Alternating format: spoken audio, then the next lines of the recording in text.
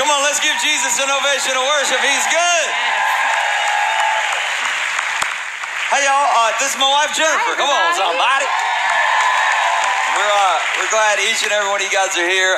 If it's your first time, my name is Jeremy. This is my wife, Jennifer, and we are excited to not just have a Memorial campus and all 3 additional seating rooms here at this campus, but also our Cypress campus, our Katy campus, and the thousands of people watching online. Let's welcome all of them in. We're glad you guys are with us. I'm fired up. You know why I'm fired up? Why are you fired up? I'm going to tell you why I'm fired up.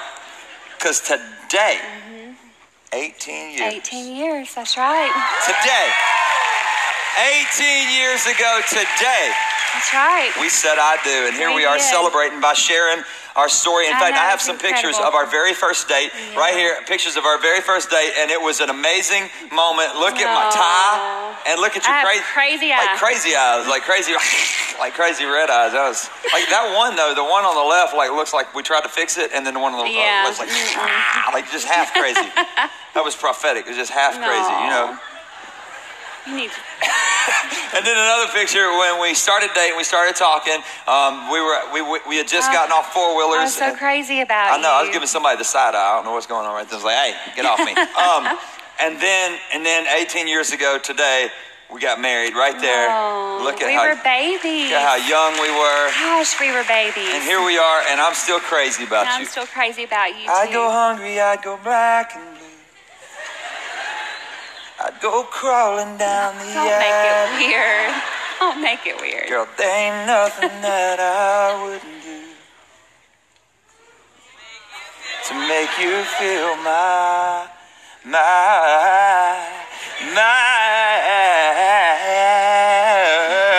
stop while you're ahead. Stop. Get your seat. Thank you. You need attention right now.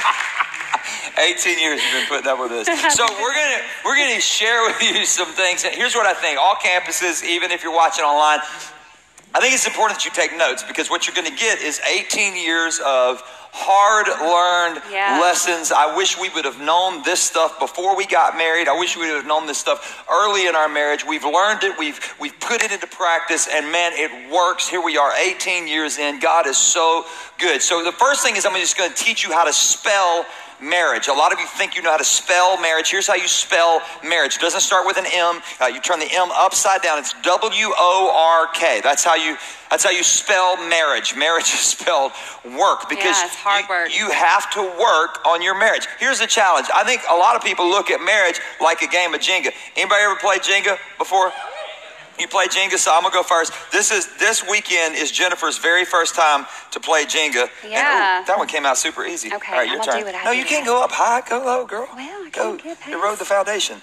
Look, no, those are the easiest ones to go for. Hey, I'm smarter. That is not wrong. And this right here is exactly what most people do with their marriage. They erode the foundation. Yeah. They take away from what it's built on. Take each other apart. And somehow it becomes a game. And then when one of us pulls that last foundational piece out and it falls apart, it becomes a blame game. And this is a problem. Marriage shouldn't look like Jenga. It should look more like Lincoln Logs. Anybody remember Lincoln Logs? How many of y'all remember Lincoln Logs? Raise your hand if you play with Lincoln Logs. See, none of the millennials are raising their hands. You know why? Because they had iPods and they had games, and that's why all they know how to do is play games. Come on. Y'all not ready for these bombs I'm going to be dropping? Look, it's even got a little cowboy, babe. There you are, baby. Hey, girl, how you doing? You know, look at him when you pull him off the horse. He still stands like that. That's funny. This is a game of Lincoln Logs, and this has to be built together on a foundation. And really what we want you to do is we want you to just see this example, because you're going to find your relationship in one of these ways.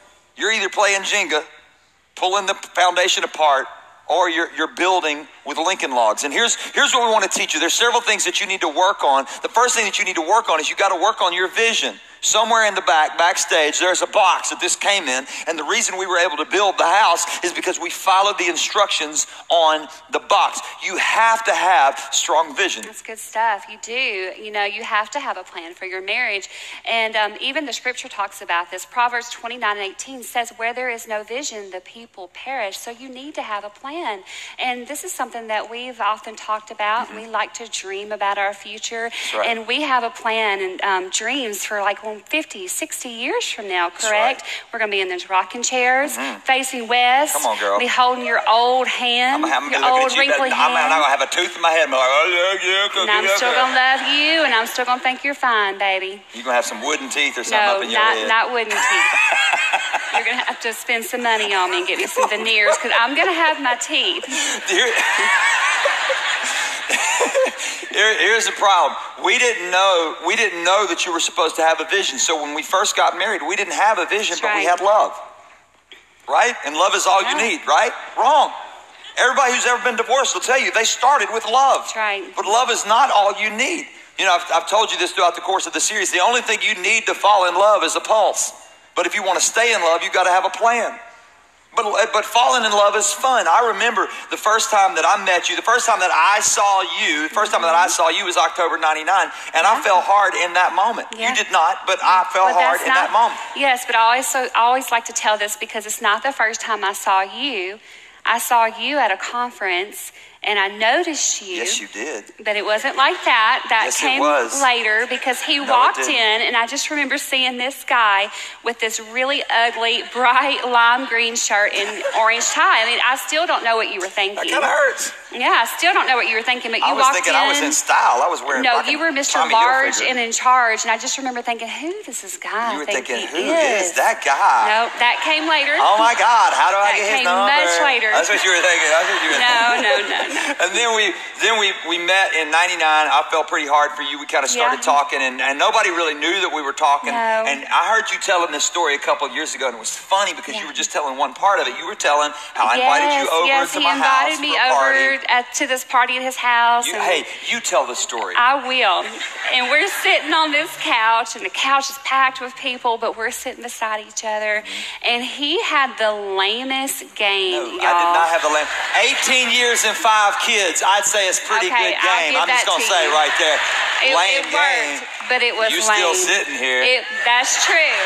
I'm going to give that one to you. That is true. But y'all, this boy starts talking about his shoulder injury. And he's like, can I just put my arm around you? I put my arm around. Babe, it was so bad. But you were like, yes, you can. No, I did not.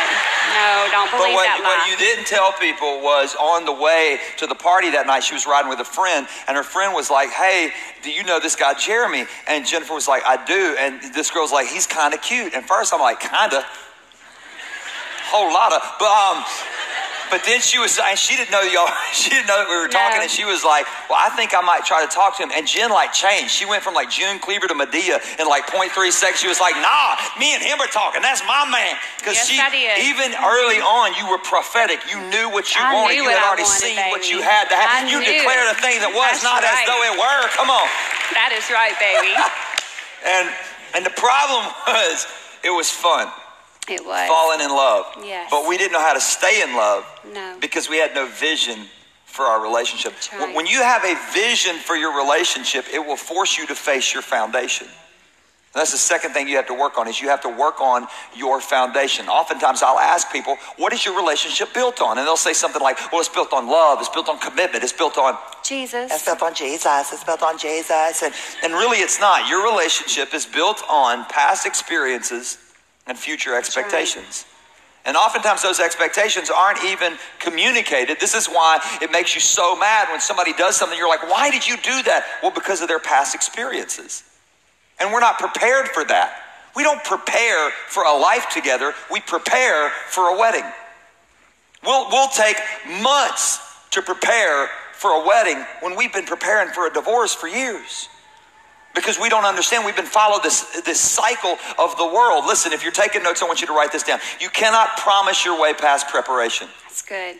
Some people are saying I do that actually can't. making crazy promises. I love you forever, for richer, for poorer. You didn't know that you would actually get poorer. Yeah, much poorer. And you have to be prepared for that. But oftentimes, the marriage commitment is only as good as your ability to commit. I can promise you all kind of things, but if my track record doesn't prove my promises, then are my promises any good? Some of us are marrying people we wouldn't loan $100 to. When I walk into the bank and I ask them for a loan, if I roll up in there and I'm like, what's up? I'm in my best suit. Like, what's up? Y'all give me a loan. Look at your boy. I look good. Will you pay it back? I promise. Okay. No. They say, let us see your license. And then what do they start doing? They start checking my credit. But no. I promise. I'm going to pay it back. I promise. Oh, your promise is no good. It's your track record. That's good. The most important thing on your wedding day, most brides would say, well, it's a dress. It's a dress, and to make sure that my bridesmaids don't outshine me. It's the dress. And to make sure that my future mother-in-law doesn't wear a big white dress. We make it weird.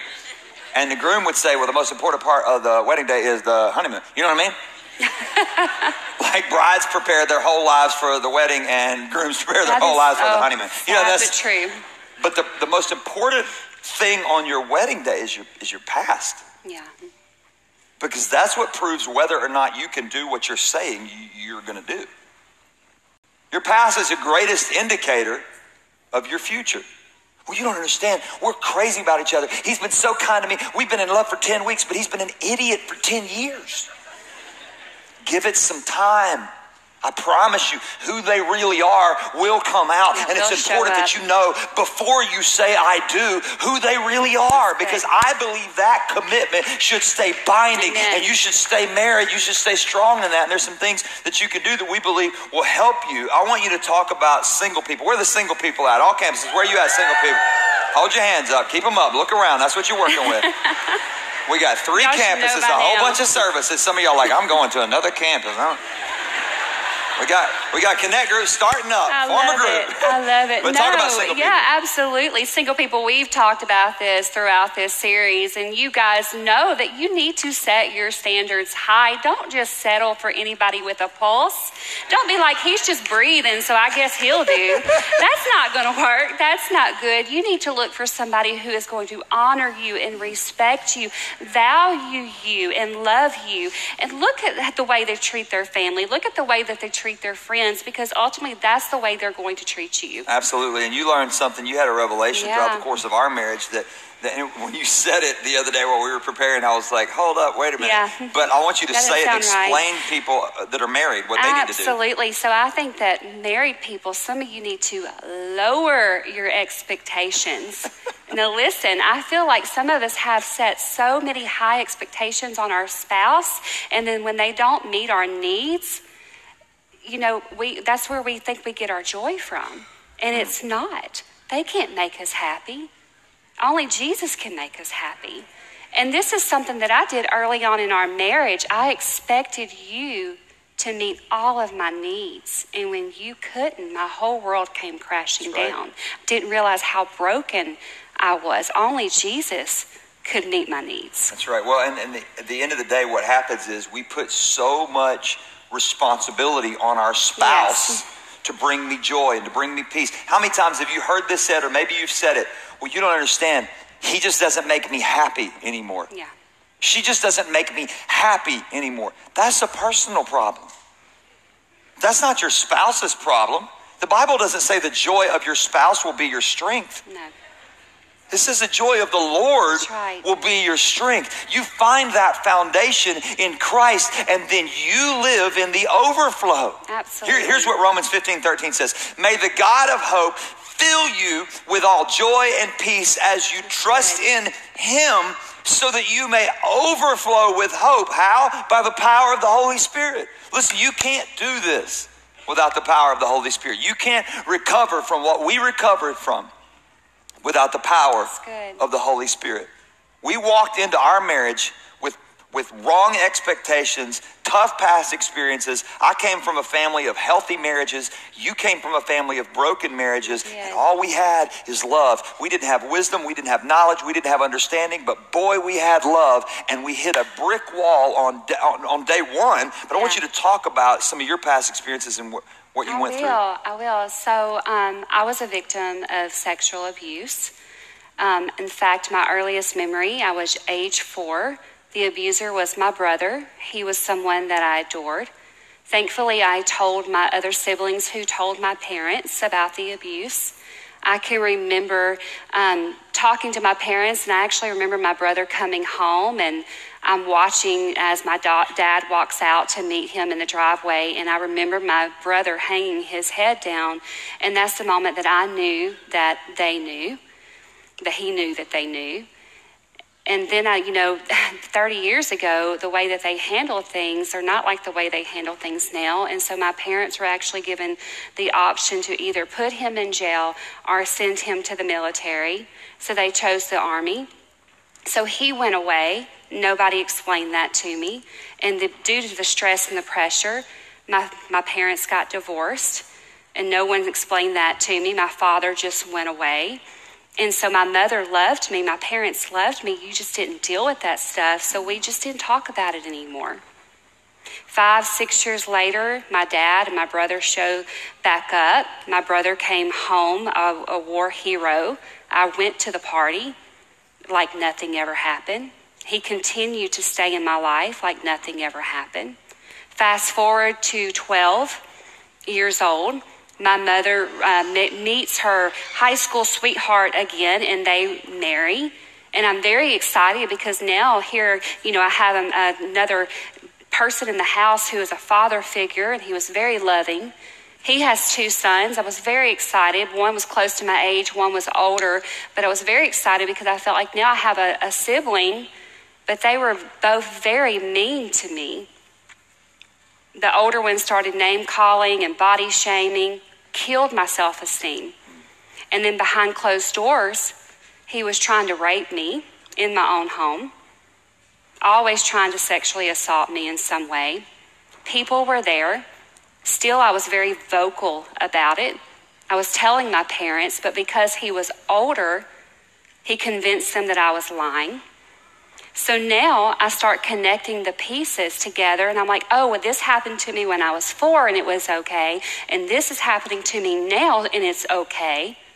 No one will do anything about it. So I guess this is the way that men are supposed to treat women. I needed attention so badly because I just felt so ugly that I realized very quickly at the age of 13 and 14 that if I started acting a certain way and dressing a certain way, I could get positive attention and I can control that attention. And so when I entered high school, I went to my very first football game, and I caught the eye of a senior in high school. He was 18. How old were you? I was 14.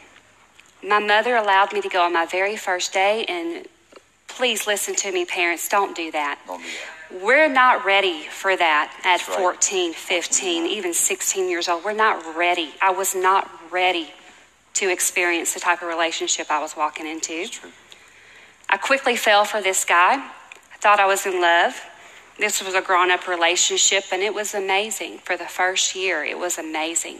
But then it got bad. I didn't realize that first year he was pulling me away from my friends. I was isolated. He was my whole world. I was skipping school just to be with him. And then he turned it on me. And that's when the mental abuse came, and the body shaming came, and the name calling. And he would do things to me, and I would beg him, please don't leave me, sending him the message that, hey, you could do whatever you want to me because I'm always going to be here. I didn't know any better. And then he started to physically abuse me, and it got rough. And I went through this for almost 5 years, from the age of 14 to almost 19 years old. I was in this relationship. And by the time it was over, I realized that this guy had stolen everything from me. Just like all the other men in my past, my childhood was gone. I was broken. And so I started going out every night. I was in a different club every night. Before I would even hit the clubs, I was drinking tequila, hard liquor, loved to go have fun, loved to be drunk. I had to have a guy on my arm every second because that's where I got my identity from. So I didn't know not how to not have a relationship. It took one more relationship with a guy who hurt me so bad that the cops got involved. And he knew who the guy was because he had a history. And he said, Jennifer, you're lucky to get out of that house with your life. You're lucky to be alive. And I knew then that it had to stop. I was out of control. Something was wrong. Something was broken. I did not know what, but I needed to change. And thankfully, my friend who I would go clubbing with, she had a history of church. And she had found her way back to Jesus, and she called me. And she said, will you go to church with me? And I just said yes. I didn't know then that I needed Jesus, but I knew that I needed something, and it wasn't the clubs. So I go to church. I don't remember what the pastor was preaching, but I do remember the altar call because I ran down front. I knew that I needed Jesus, and I knew he was going to meet me where I was that night. And so I gave my life to God that night, and I have never been the same. From that night on, I never stepped back into another club. I stopped drinking. I knew I didn't need any men anymore. It was just me and Jesus, and I have forever been changed by that night. That's an amazing story. Thank you. I know it's not easy to No, share. it's not. The challenge is you were saved, but you still weren't set free. That's right. And it's because the church for years has distanced itself from actually talking about abuse. That's right. We don't talk about it. We want you to be happy. We want you to be filled with love and joy and peace. And we're not going to actually talk about your issues. We're going to kind of gloss that and say Jesus will fix everything. But Jesus often won't fix everything. You have to use some tools that are at your disposal. If you're a parent, you need to listen to those little babies. Listen to those kids. Be their protector. Listen, if you're the parent of a teenager, it's okay to at times be the bad guy and say, no, you can't hang with those people. I love you too much. Look, I've told my daughters, if your date comes over here, when they come over here, I'm going to throw them a bullet. I'm going to toss them one and be like, you saw that one coming. Next one you ain't going to see coming, you know? And I love that. I got people, and if I had to do it myself, I'll be ready for prison ministry. I'm all good, whatever. I'm ready. That's good stuff. But I don't want to negate that with funny stuff. You listened to a podcast the other day that made your blood boil. I want you to talk about it. Just recently, I just listened to Lisa Bevere. She's an amazing speaker and author, and I was listening to her podcast, and she was talking about this subject of abuse and the church and how the church handles it. And she said, I was preaching at a conference, and when I finished preaching, I went off stage to pray for someone, and she said, this lady came up, and she was crying, and she said, Pastor Lisa, please pray for me. I'm in an abusive relationship, and he actually just threw me down a flight of stairs, and it broke me up pretty badly. And Lisa was taken back, and she said, honey, I'm so sorry. She said, you need to get out of that relationship. You need help. Please go home and go talk to your pastor. And the lady stopped, and she said, I did talk to my pastor, and he told me that I must have done something to deserve that. Yes. Somebody needs to throw him down a flight of stairs. Probably shouldn't have said that out loud, but this is real church. Yeah. Listen, if you're in an abusive relationship, I want you to hear me. Two things. Number one, you've got to get distance. I'm not telling you to get a divorce. I'm telling you, you've got to get distance now for your own safety. Listen, anybody can victimize you, but I want you to hear what I'm going to say. You have to decide if you're going to remain a victim. Okay, victim mentality says this is the way it's been. This is the way it will always be.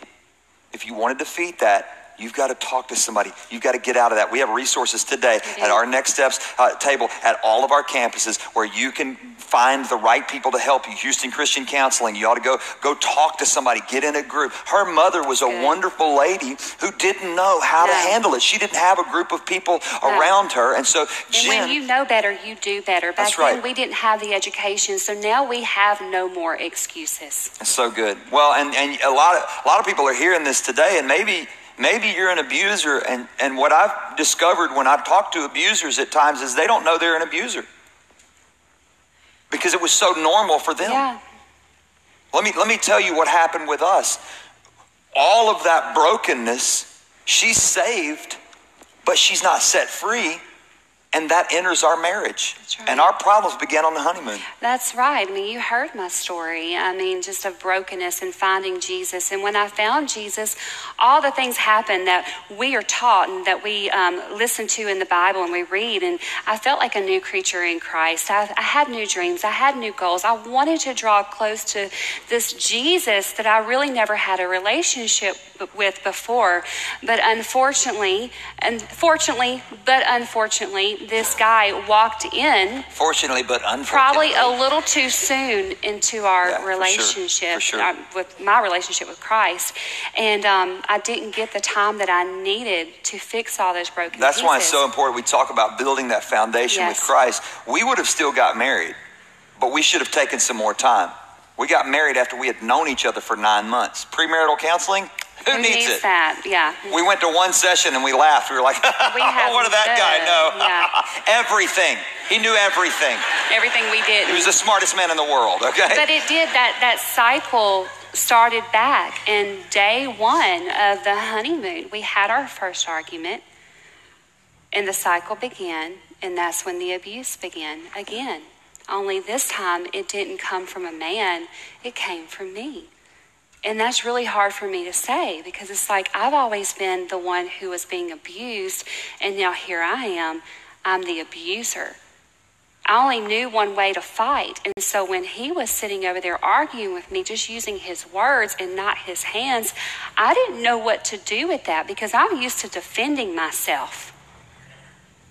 And so literally all this rage and anger just starts coming out of me that I didn't even know that I had in me. Well, it was what the psychologists now we know, they call it escalation. So what had happened in all of her relationships is whenever they would get into a fight, he would do something, then she would do something, he would do something, she would do something, and finally he would do something so bad, he would throw it through a window or push it through a wall or push her out of her car or whatever that was so bad that obviously it was obvious to him that he had to apologize. She didn't have to apologize. He would then take all the blames. I'm so sorry, I'm so sorry, I'm so sorry. So that's what she was trying to do. She would escalate the fight, hoping that at some point I was going to slap her, I was going to punch her, I was going to throw her through a wall so that I would realize, man, I'm so sorry. I didn't mean to do that. But that never happened.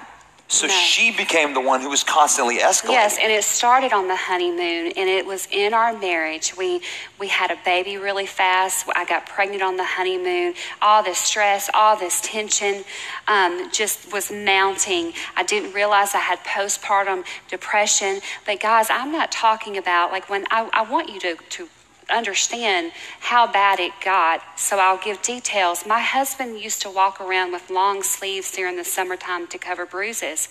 He would have to wear makeup to cover the scratches and the bruises on his face. I would call the cops at any time and just make up a story to get him in trouble. I was so manipulative. I would use my 2 babies as leverage. Well, if you don't do this, I'm out of here. I'm taking your children. You'll never see them again. I would go behind closed doors, locked doors with my kids, and he didn't know what I was doing. He was fearing for the worst, and I was happy to let him believe that the worst would happen because I was so manipulative to this man. And during that time, here we are in a small town. His father and mother are pastors of a church that's pretty well known there. We're the youth pastors. We're supposed to have it all together. We're supposed to be perfect. So we're having these knockdown, drag-out fights in the car on the way to church, and we get to church, and we're like, praise the Lord, saints. How y'all doing today? We had nobody to talk to because the expectations were so high. She would wave at people and be like, hey, and I'd be like... We poke fun. We're poking fun because it's so uncomfortable. It is uncomfortable. It's really hard for me to tell you guys this because it's harder for me to tell you this part than when I was being abused because I feel so evil. And thank God I'm not this person anymore. Thank God. But I can't believe I treated my husband this way. Well, here's what people need to know, and it took us a while. It took me a long time to figure this out. That's not who you were. No. That's what had happened to you. That's right. But because you had never healed, what had happened to you, those past experiences came out. That's correct. Now, here's the challenge. I had so many high expectations on her that were uncommunicated. There was no way that she could live up to it. And so what happened is I didn't love my wife like Christ loved the church. When I realized she had a problem, I was like, hey, you got a problem. You're crazy. You lost your mind, lady. Like, God, deliver me right now. Your son is waiting for the promise, and that ain't it. God, that ain't Don't it. get carried away, baby. And this whole idea. Happy anniversary.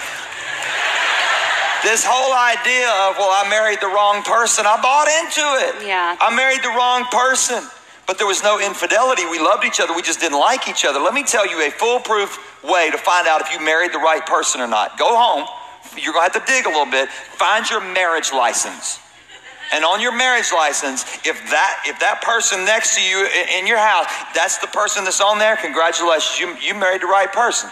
You just got to work on it. You do. And what happens is you've got to actually be honest. We weren't honest with what we were dealing with. We kept our pain private. Listen, you got to take off the mask. This is why you got to get in a group. I didn't have a group. I didn't have anybody to go to. No. I didn't know who to talk to. And I want you to understand this. God cannot heal who you pretend to be. That's good.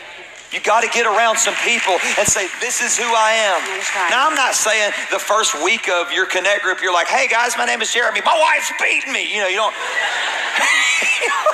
You don't do that. That's a little weird. It's not a good intro. But you take some time to get to know some people around you. I wish I'd have known what to do. I didn't know what to do. I'll never forget the day that she said, I'm done. I'm leaving you. I'm out of here. You're never going to see your kids again. And she left. And she tried to come back a few days later, and I wouldn't let her back. I wish I would have known then that what we were getting ready to do was a very clear step in helping heal a marriage. And that's number 3. You got to work on your issues. You got to work on your issues. I wish I'd have known that's an intentional step. And here's what I want you to understand. I said work on your issues, not their issues. That's right. I could have sat all day long and told you. In fact, if those days, if you'd have sat down and listened to me, I'd have told you everything that was wrong with her. And if you'd have said, what have you done? I'd be like, nothing. What are you talking about? Me? I'm the victim here. But I didn't realize if I'd have loved her as Christ loved the church, I would have realized that she was broken. In fact, I was the one who told her that she was abused as a child. Yeah. I didn't even realize it. But instead of saying, hey, you were abused as a child, let's go talk to somebody. I just said, hey, you're abused as a child. I love you. Let me pray for you. Normal. You're going to be all right. No. You got to utilize the tools. And yes, God can heal some things, but you also have to talk to somebody. You need to be in a group. You need to go to counseling. I think every marriage ought to go to counseling. And we did some things to work on our issues during that separation that I think will help people. Talk about some of the things that you did. Yeah, and so I had to get my focus off of Jeremy because I was very broken and had some deep issues. So the separation for us was the very best possible thing that could have happened, even though I didn't know it at the time. And so literally I couldn't worry about him. I couldn't worry about his emotions, his feelings, because I could not control him or how he felt. I had to work on me. And so I did the hard work. I went to counseling. I got help for myself. I resources and read books. Battlefield of the Mind changed my world by Joyce Myers. Please get that book if you're struggling. It is such a huge help, and it was an inspiration to me. And, just leaning on God, finding that relationship with God again. I did not have a relationship with God after we got married. I put him on a shelf for a very long time, and I was just playing a role. And so I found Jesus again, and he turned my life around. One of the things that I say, I was raised in church. I gave my life to Jesus when I was 5, but I didn't really need him until I was 25. Yeah. And I was broken and in a broken marriage. And everybody had an opinion, but I found God on an old linoleum gym floor pounding out a relationship with God. I had no hope in this marriage, but I trusted that God was good, and no matter what happened to this, that he was going to keep me and that he was going to bring me through that, and he was going to be my peace and be my joy and be my hope. So you have got to build your hope on things eternal. She's not eternal. I want this to be forever. But at the end of the day, I've got to build my hope on Christ. Many of us haven't built our hope on Christ. You got to work on you. Romans chapter 12, verse 2. Somebody needs to hear this right now. It says this: do not conform to this world. Boy, this is a good one. You could preach it. But be transformed by the renewing of your mind, that you may prove what is the good and acceptable and perfect will of God. That's really good, but a lot of us gloss over this one little phrase in there. Be transformed by the renewing of your mind. Not your mind. Yeah. This is talking to you. I've got to work on me. And I took some time during those 27 months of painful separation. She had her place. I had my place. We passed the kids back and forth. I didn't know what to do. She was working on her. I didn't know that she was working on her because we were still fighting. Almost every phone call ended in a fight. I had no hope. But I started praying. And I said, I'll do whatever it takes, God. Whatever it takes. I've met people before and they said, hey, your marriage is broken. They're like, we're committed. We'll do whatever it takes. And then we get into a couple of sessions. They're like, I won't do that. You know, I'm like, hey, meatloaf. I would do anything for love, but I won't do that. You need to say whatever it takes. And it's got to be both of us. She was given 100%. I was given 100%. Yeah. You got to go all in. And we fasted. If you don't know anything about fasting, you need to research it. We're getting ready to go into 21 days of prayer in September where our whole church prays together. In the beginning of the year, we do a 21 days of prayer and fasting. It's so important that you learn to fast. I went on an extended fast. What I didn't know, she was fasting at the same time. And I remember going to a conference and this guy coming up to me and saying, I have a word from the Lord for you. I was like, oh, God. It's always scary. Oh, thanks, God. It's going to be weird, or it's going to be super general, like God wants to use you. Oh, duh. He wants to use everybody, you know. But this guy said, he looked at me and he said, you feel like you've been on the surface of Mars. You feel like you're completely alone. There's nobody in your world. And he said, but God's going to give you faith to begin to speak metropolitan cities in faith into existence. And what he was talking about was learning how to speak in faith. Things that are not as though they were. Jennifer was learning that. People would come up to her and be like, how are y'all doing? And she'd tell them what you'd say. I'd say, we're good. We're good. We're whole. We're happy. Our marriage is going to be put back together. No, Jesus we were is going not to do good. it. We were not happy. I We was were not speaking whole. in faith. But she was speaking in faith. Right. I didn't know how to do that. I had to learn how to do that. And I will never forget when he looked at me and he said, within 60 days, that thing you've been battling for 2 years is going to break. And within 60 days, she walked into my office, tears streaming down her face. And she said, I'm sorry. I don't want to be this way anymore. And I had tears streaming down my face. And I said, I'm sorry. I don't want to be this way anymore. And here we are, 18 years in, 5 kids, pastoring a great church. Don't tell me that God won't change everything if you're committed to it. He will. I'm not saying it's all going to work out perfect.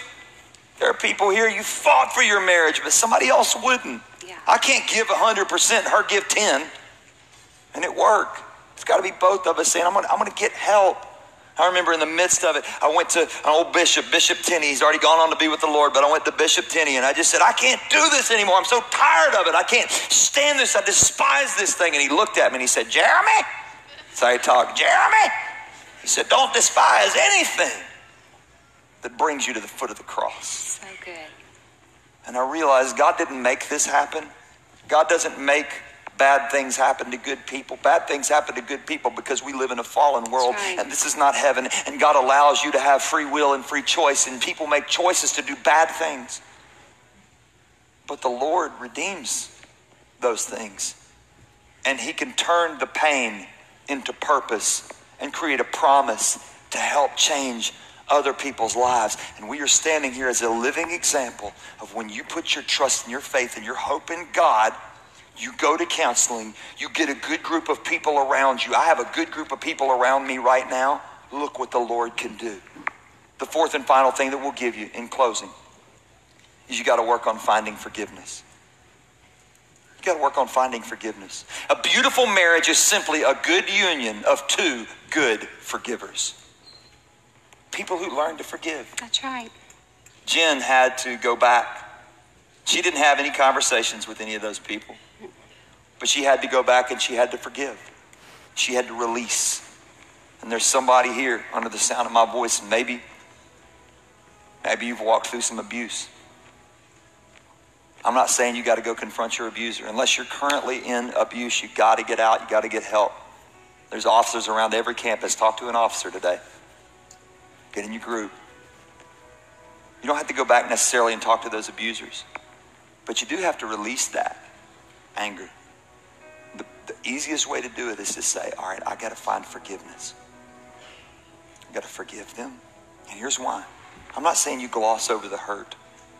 I deal a lot with lamenting. I lament. I wish that would have never happened. I bring that pain to God. I say, God, why did it happen? But I'm going to trust you with it, Lord. I'm going to release that. I can't focus on that. And when you do that, when she learned to do that, it opened up our marriage. And I stopped paying for the pain that someone else caused in her life. Because there are people in your world right now, if you've not released those people who brought the pain into your life, there are people in your world right now who are paying for pain that they don't know anything about. They don't understand why you get so angry, why you get so frustrated, why you get so mad all the time at little things that they do. But here's why. Because it's a trigger that reminds you of old pain that you haven't learned to forgive. And then you know what you got to do, all of us. You got to learn to forgive yourself. There are people who will let God forgive them, but they won't forgive themselves. Therefore, they never move into what God has called them to because they just don't believe they can move forward. Listen, in order for you to move past something, sometimes you got to go through it. And the easiest way to go through it is say, all right, God, I trust you. I know that you forgive me. I'm going to forgive myself, and I'm going to trust you to walk through this thing together. Jen and I want you to walk up here with me, babe. Jen and I, we walked through some things last year that I've never preached about. I mentioned it in one message. I dealt with some depression last year. I've never dealt with depression in my life, ever. I come from the most positive family. I mean, we pull ourselves up by our own bootstraps. My dad always told me, son, you got to have a backbone like a saw log, determination of a bulldog, and a hide like a rhinoceros. Cowboy up. That's how I was raised. How weird was that? You know what I mean? Like that. What does that even mean? I don't know what it means. Don't ask me stuff like that. But that doesn't help you. That mentality doesn't help you.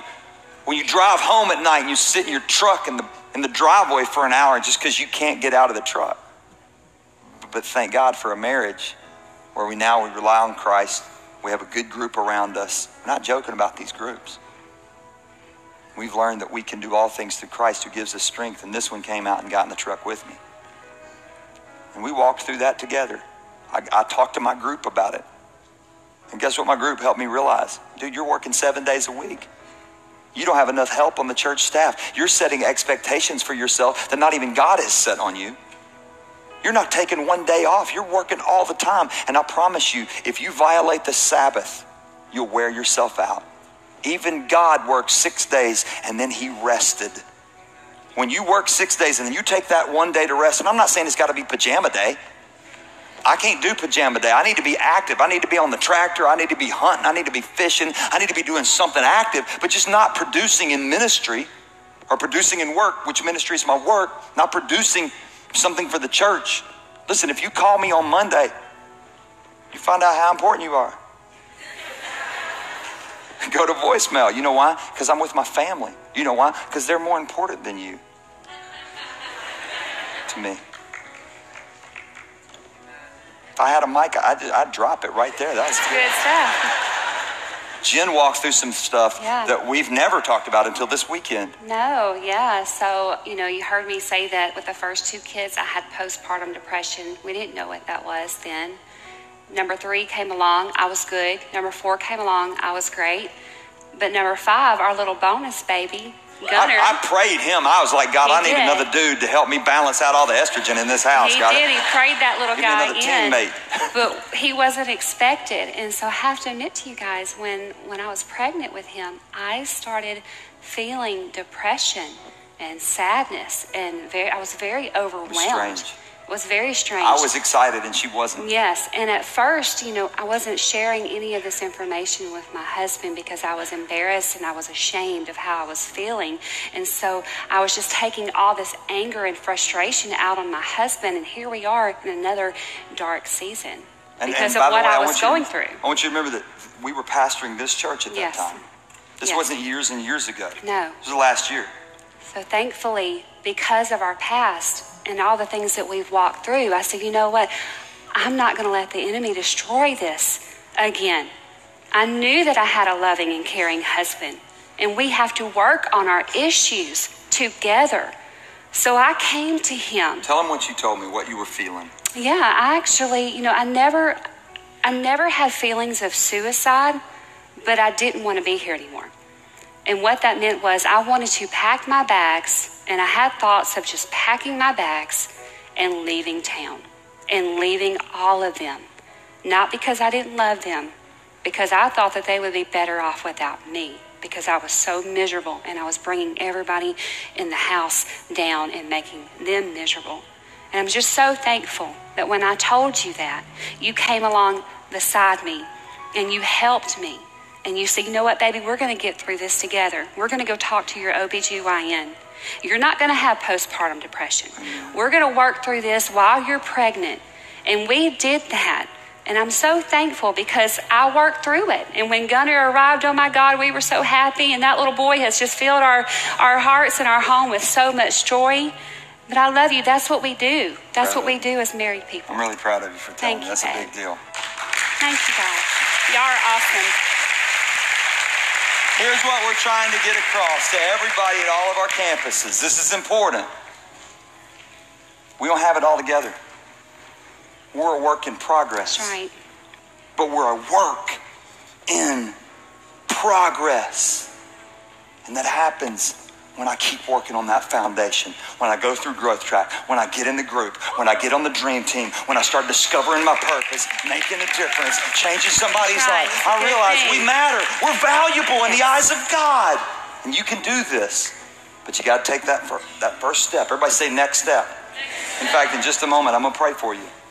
And then I'm going to ask you, at the end of that prayer, campus pastors are going to come up, associate campus pastors are going to come up, and they're going to give you some next step options. I don't want anybody walking out during that time. I talked to you last week about it. All campuses, I want you to stay where you are. They may have you stand. Stay where you are. Here's why. Because that moment is so important. Everybody say next steps. Because we're going to give you some next steps. And maybe you're saying, listen, I know all that. I don't need them. But if you roll out, it sends a signal to somebody else, hey, it's time to go. And they may leave. And that may be the moment God's trying to get them to know what the next steps are. I don't know if your marriage is destroyed. I don't know if it's doing good. I don't know where it's at right now, but I do care. I don't know where you are in your faith, but I do care. And I want to pray for you at all of our campuses. Would you bow your heads? Lord, I thank you for each and every person under the sound of my voice. I pray right now that you would bring about radical change in hearts and lives and minds and emotions. I pray for those that have been abused, Lord, that you would remind them how much you love them and that you did not cause that to happen, but you can heal them and you can take that pain and you can turn it into purpose. Lord, I pray for those under the sound of my voice who have been the abuser. I pray that they would admit it. I pray that they would seek help. I pray for parents that they would protect those sweet babies. I pray that we would utilize the resources that are at our disposal. I pray for people under the sound of my voice that they know they're feeling called. They need to start a group because somebody in their world, somebody in their sphere of influence needs them to reach out and say, hey, you can make it. And Lord, I pray for those right now under the sound of my voice that are far from you. Maybe those who made a promise at one point, Lord, I'm going to live for you, but they've drifted far from that. Maybe those who just haven't been authentic with you, Lord, and they're wearing a mask and they need today to say, that's me, I need you, Jesus. Or maybe those who've never put their trust in you. If that's you, under the sound of my voice, here's what I want you to do. Maybe you drifted. Maybe you're still wearing a mask, or maybe you've never given your life to Jesus. If that's you and you want to make that right today, I just want you to lift your hand. Just boldly put your hand up. Say, that's me. I'm coming home, Jesus. Put your hand up right now. Hands, hands, hands, hands. Thank you. Hands, hands, hands, hands. Come on, let's give these folks a great big ovation. A lot of courage. All of our campuses, I want us to pray this prayer right now. Will you pray with me? Jesus, you're the only one who can save me. So I'm trusting you right now with my pain and my past and my heartache. Forgive me of my sins. I repent. I'm asking you to be my Savior. I'm declaring you that you are my Lord. And I'm putting my faith in you. And I'm declaring right now that I will follow you all the days of my life. Change me from the inside out. In Jesus' name, amen. Come on, let's give Jesus an ovation of worship.